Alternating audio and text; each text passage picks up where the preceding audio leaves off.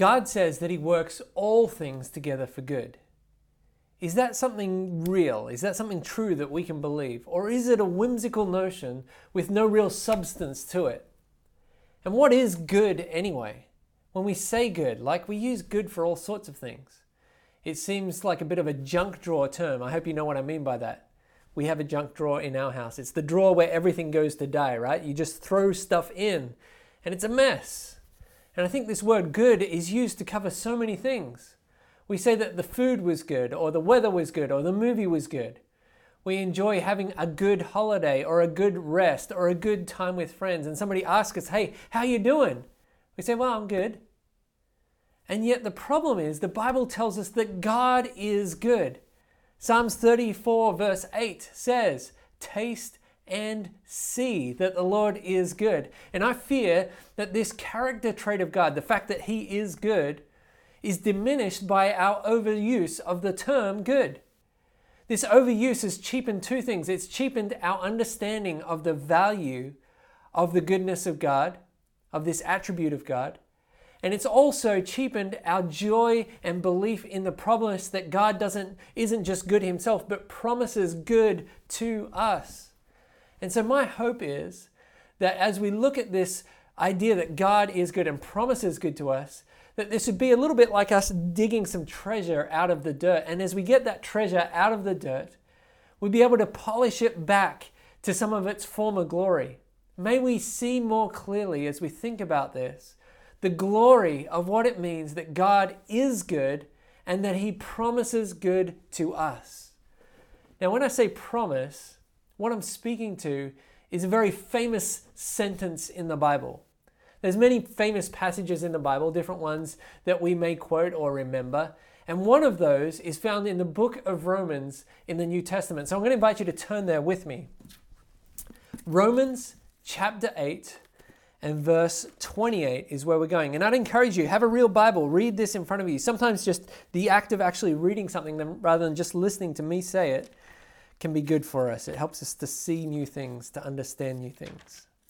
Romans 8 verse 28 says this, and we know that for those who love God, all things work together for good, for those who are called according to his purpose.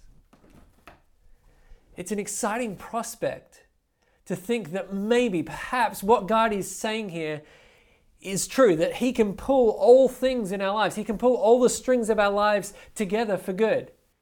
What an exciting prospect. And there's part of us that wants to be like, wow, is that possible? Is God really like some sort of master author who's writing the storylines of our lives together into some beautiful storyline, some greater narrative? Is that true? Is that possible? And my answer to the question is simply yes. Yes. With a little asterisk next to it. Now, what is an asterisk? An asterisk it denotes a footnote. A footnote is something to say, hey, that's true, but you also need to consider this. So what else do we need to consider? What do we need to note?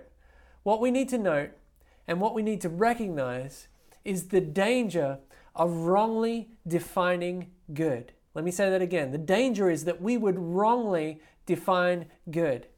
There is a song that was written a few years ago that was popular in Christian circles. And in the bridge of this song, it said, you make all things work together for my good. Now this song, I've got to assume, was written from this scripture, Romans 8:28. And there's a right way of singing this song, and there's also a wrong way of singing this song. There's a right way of reading and believing this promise in Romans 8:28, and there's a wrong way. You see, things go sour when we begin to believe, when we wade into the murky waters of believing that we have a complete understanding of the good that God is up to in our lives. We may not say statements like this, or we may, but we certainly think things like this at times. When we think thoughts like, well, surely God wants me to be happy. Surely God knows that it would be good for me to have this job, right? I know that this sickness is not part of God's plan for my life. I believe that God doesn't want me to suffer, right? Surely God doesn't want me to lose this thing or this person. The heart of the issue that I'm trying to drive at here is this. Who is going to be the one responsible in our lives for defining good? Is it going to be you or is it going to be God? Who is the judge of what is good? Who is the definer of what is good and what is not good? In the first book of the Bible, the book of Genesis, there's a character at the end of the book of Genesis named Joseph. And Joseph's story is an interesting one.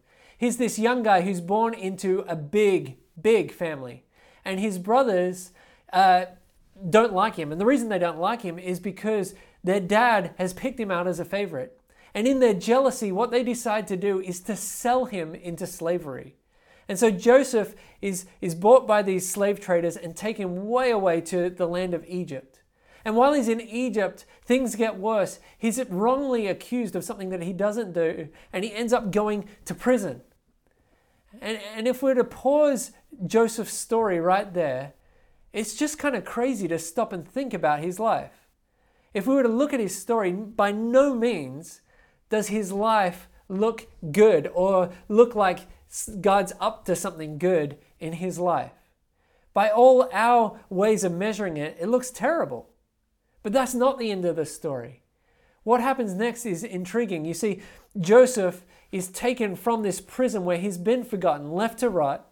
All of a sudden, he's taken from this humble prison and exalted to the second highest place in the land of Egypt, second in command to Pharaoh, the king of Egypt, the most powerful nation at that time.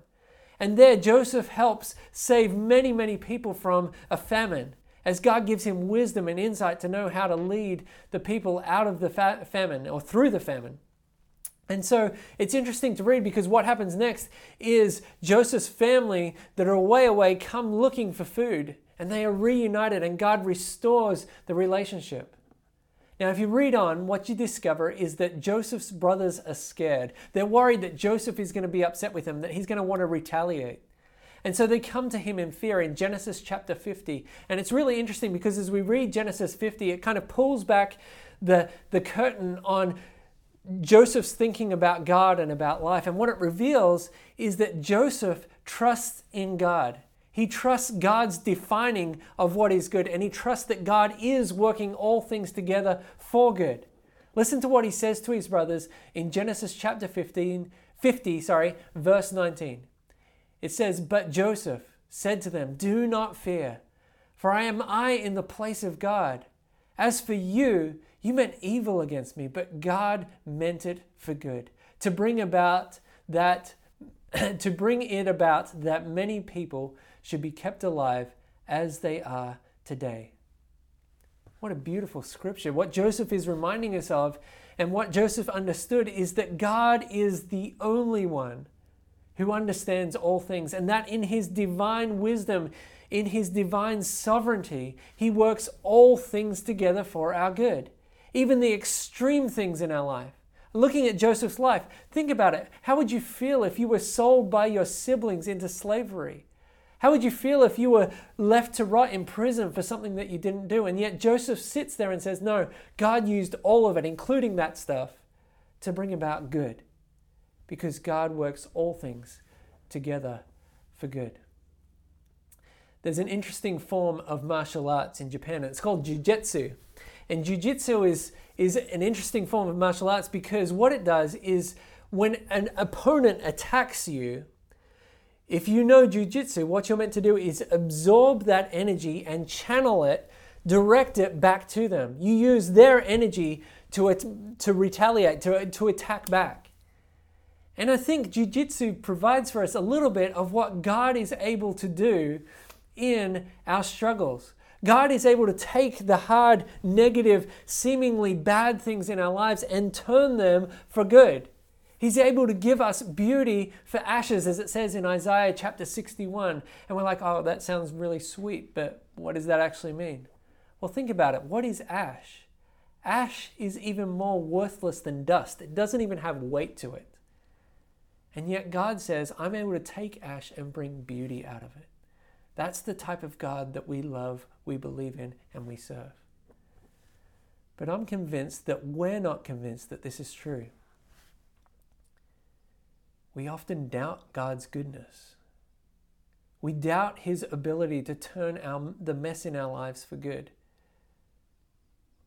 We doubt that God sees and understands the particulars of our situation. We doubt God's ability to do a good job of deciding what is good for us.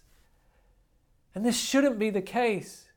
You see, God is like this master designer working all things for good, and He has a portfolio. His portfolio is the Bible. And if you go to His portfolio in the Bible, you'll see story after story, life after life, where God worked for good.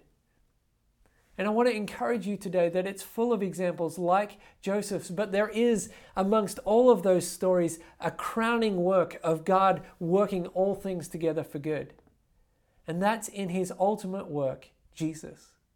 You see, Jesus shows us the working of good in something that looked like a complete disaster. I'm going to assume that you understand at least a little bit about the first Easter.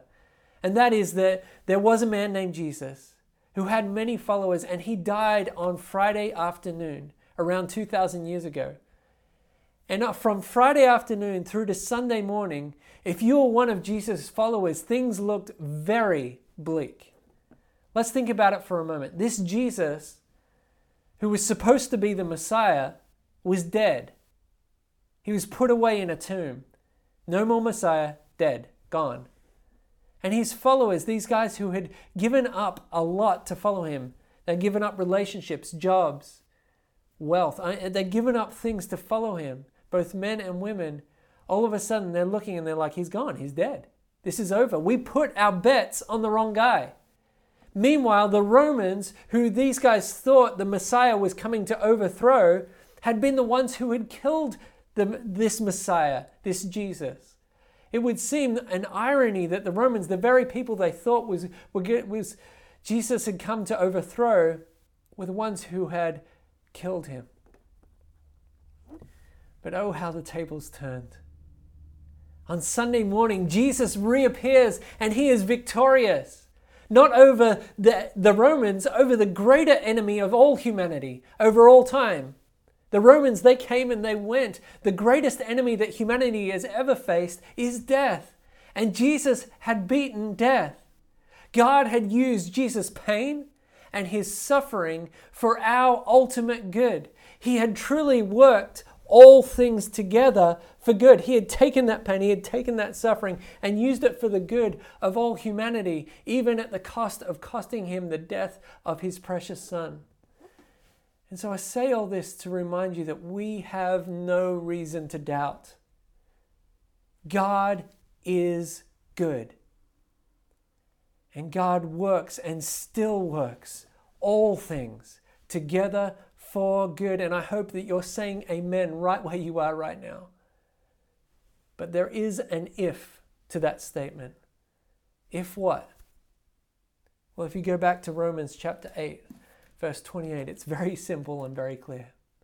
It tells us that we can believe that all things work together for good in our lives if we love him. Look at what it says.